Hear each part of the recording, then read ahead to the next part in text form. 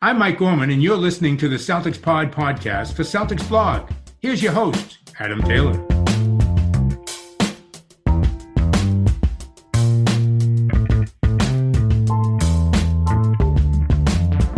What's up, guys? Happy Wednesday. Special episode for you guys today. I'm joined by a former Celtics fan favourite, currently crushing it out in Italy with Olimpia Milano, Mr. Gigi Datome. How you doing, Gigi? Hey, hello. It's good to talk with you guys. It's been a while since people saw you in Boston. You've been crushing it out in Europe. You've had a spell in Turkey and now back in Italy. How are you finding being back on European soil and kind of just adjusting away from the American lifestyle? Yes, for me it was more an adjustment to go to the States after 26 years, and mainly after playing professional 10 years in Europe, let's say in Italy. It was an adjustment, but I liked it a lot. I like new adjustment, new challenges. Of course, was very interesting, and it was such a challenge to go in the States, in NBA, and Detroit and Boston I had really good memories. Of course, more in Boston because I played more and I had more fun. But also the adjustment in Turkey was another great challenge. And I like this opportunity that we have as a player to live different countries, different culture, and playing basketball, which is the best thing that we can do. You mentioned it, you enjoyed your time in Boston because you got to play more. I mean, you were a fan favourite. Everybody loved you. The fans seem to still speak about you to this day. What was that like, making a connection with a fan base? How did that resonate with you on a personal level? I think it was a mix of things. First of all, for sure, nobody expected this guy with a ponytail and beard coming from Italy. I was like an object that I wasn't identified previously. So to see me stepping in the game and hitting trees sometimes, that I think was a lot of curiosity around me. I felt this. Of course, I wanted to be there. I wanted to have a role in the team, and whatever role, just to be a part of a team. So I was very engaged from the bench. I was working a lot to be ready. And I think this also the fans realized this. And I tried to do my best, like my teammates did. But I must say that I had a lot of fun in that period, and the love from the fans community was huge. And of course, it's something that I have great memories about. So when you're thinking back to your time in Boston, what was your favourite memory when being on the floor for the Celtics? I must say that the playoff experience was very nice for me because the arena was sold out and the energy was incredible. But again, coming from the experience in Detroit, where especially that season, I had a lot of DNP, not even dressed. When I was able to play on the court and to feel the love from the fans, the fans chanting my name, it was a special moment for me. I really have still goosebumps if I think about it, because it has been a hard season for me. And finally, to have the opportunity to stay on the court, to perform and feel like a basketball player with that jersey that is huge and special in that arena was really an unforgettable moment for me. And you shared the floor with some Celtics royalty in Isaiah Thomas and that now Marcus Smart. Did you get to learn anything from these guys? Were you picking their brains? That year was Marcus Smart rookie year, but you could see that he was not a rookie. He was so experienced and so smart, not only for his name, but really on the court he played like a very veteran, incredible, hard in defense, as everybody know. Both were good teammates, and Isaiah also was coming from the bench that year and was still giving a great contribution, playing incredible good. And I had great memories, great guys, great players, and I'm very happy that I could play with them. Following that year in Boston, where you got to experience the playoffs, you were playing regularly, you decided to go back to Europe. What was the biggest difference in terms of play style, like coming from the NBA back to the European game? What was the thing that really was the most noticeable for you? No, as I said, how I grew up as a player, I am more, my background is in Europe. Also in those summer, during my NBA experience, I was playing with national team, so I didn't lose contact with the FIBA world, let's say. And as I said before, the adjustment for me was to go in NBA with different rules, different court also. So it was a decision that I made because I saw in Fenerbahce that year the possibility to be an important piece of winning club. Totally different from what I was going to have in another NBA experience. Not only because I didn't have any chance to have to be in a contender, but just because the role was totally different. So I really wanted to play basketball and to feel the responsibility. So Fenerbahce was, I think, a good choice for me. I had a lot of fun over there in the last 5 years, so I'm happy about that decision. And you crushed it out there. Your statistics were off the charts. Your 3-point percentage was phenomenal. Do you feel like playing in the NBA kind of enhanced your game in a way to let you come back to Europe and be that more of a sharpshooter out in Turkey? For sure, I think I came back as a better player because for sure I had a lot of time to work on my skills, especially once again in Detroit when I was not playing a lot. I could work a lot of my individual game on my body, also in Boston. For sure, I came back as a better player. I think that was the goal, not to lose time. Also, when I was not playing, I must say that also I've always been a good shooter in my career. And in Europe, the main thing is to take good shots. And I think in the basketball that we played in Fenerbahce allowed me and my teammates to take good shots. We were good players, so I think most of the players had a good percentage because we were taking good shots. So the shot selection was very important.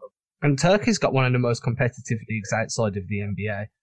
Were there players you were coming up against there that you hadn't heard of that you were like, these guys could really make it in the NBA? There were some.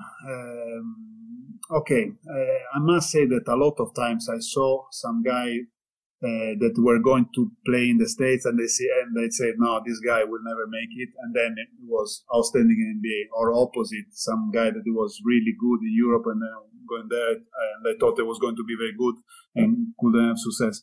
It's tricky. It's tricky in the league because I think the most important thing is to find the good fit for you, for your player, and to be in the right moment, in the right place, in the right team, with the right coach, etc., etc.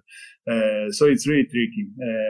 For example, Doncic has been an outstanding case that was very good player in Europe, arrived in the league, and immediately played very, very, very good, became an all-star and so on. But for all the other players, I think it's a matter of find the right opportunity to show your skills, and it's also a matter of luck sometimes. And while we're talking about European players making it in the NBA, one of those European players happens to be your national compatriot in Danilo Gallinari. And the Celtics fans would kill me if I didn't ask this question. Have you spoke to him at all about his free agency? Have you kind of told him how awesome Boston is and he should take a reduced paycheck to come and try and chase a ring? No, we didn't talk recently about his free agency. I'm sure that he knows how Boston... how now nice is to play for the Celtics. For sure, he will make the best decision for him. Of course, I'm a Boston Celtics fan now after being a player, so I will love him to play there. And I will love that the team will soon achieve the success that the franchise deserve, the fans deserve, the coach Stevens deserve. I will be very happy. And if Danilo will be there, I will be even more happy. You need to tell Danilo that because I'm sure all Celtics fans would be more happy to. So, while we'll stay on the topic of the NBA for one more moment before moving on a little bit, do you have any regrets from your time in the league? Anything that you wish you could have done differently or you wish played out in a different scenario to the way it did? Not many regrets because I think really I did everything I could to be the best teammate for sure that I could be and the best player when the opportunity came. For sure, maybe I had to embrace better the mentality over there. For example, when the D-League opportunity came, I was not that happy because I felt like a professional player, didn't go to the States to play in D-League, but that's part of the pattern when you go to NBA. So mentally, maybe I should have been more ready about that. But in terms of effort, of being professional or trying to be the best player as I could be. I have no regrets about it. That's why I'm very happy about the experience. Also in the bad times, I think I became a better player and a better person. And all those times made me the person that I am today. I'm very happy with the person and the player that I am today, so it's all good. And when you left the NBA, you left behind numerous teammates and some coaching staff that you obviously would have grown close to. Are you still in contact with any of these guys? Do you still text them after games or speak to them from time to time?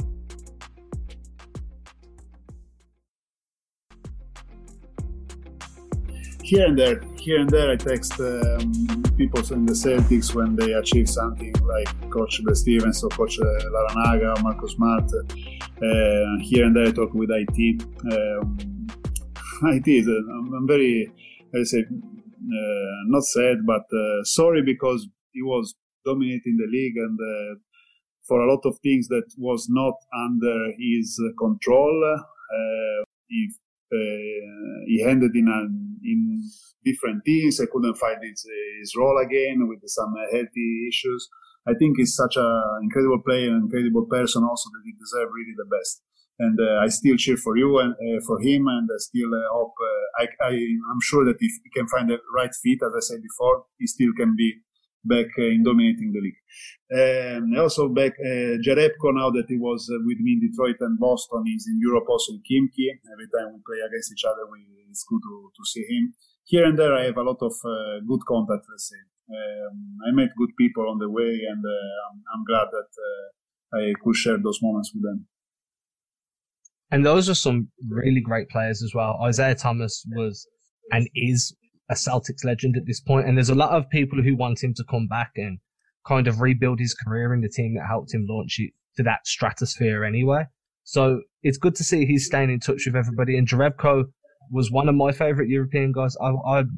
So the final question, and like to kind of round this up, is you're playing in Italy again now, your home country, for Olimpia Milano. There we go. Olimpia, correct. Is this going to be where you're aiming to end your career? You plan on playing here for a few years and head slowly working towards retirement? No, I have still 20 more years of basketball. What you're talking about? No, I'm joking. It may be. I learned in my career that I have to be ready for everything, and I didn't plan where to retire and when. So for what I did, really, I could retire this year also, because I had a lot of fun, pretty good success, and I will be happy about it. But, until I have fun, until I can help my team in winning, I think until I'm performing, let's say, I will keep on playing. And then at the end of the season, every year I will take a decision. But now I have 2 years contract with Milano, and I hope I will respect the contract, and that they will keep me for 2 years, and then we will see. And any plans for what you're going to do once the ball eventually stops bouncing? No, not really. Nothing. A lot of ideas, but nothing certain. I'm kind of thinking more about it because, as you say, let's say I had more basketball years of basketball in my past than in my future. So I need to think about it. But I would like to find something that give me the same passion that I have in basketball now. Maybe it can be something in basketball, but I'm open to everything. I'm very curious, so I would like also maybe to open something, a new chapter of my life. You never know. So I'm open to everything. Let's see where the flow will bring me. Well, that pretty much wraps up every question I've got for you, Gigi. Yeah. Is there anything you want to say before we kind of close this out? No, I want to take the opportunity, first of all, to thank you for calling me and to say hi to all the Celtic fans and thank them again for all the love they showed me and keep on supporting the team, of course. I'm sure that we are very close to some success that everybody wants to achieve. And really, I will be the most happy person if the Celtics will have the success that they want to do, because really there are great people in the organization and they work in a way that I love. And Boston, I have incredible memories, as I said before. So let's go Celtics. Well, thank you very much for jumping on, Gigi. I appreciate it, man. Thank you. Take a pleasure. Have a good one. Make sure you crush it this season.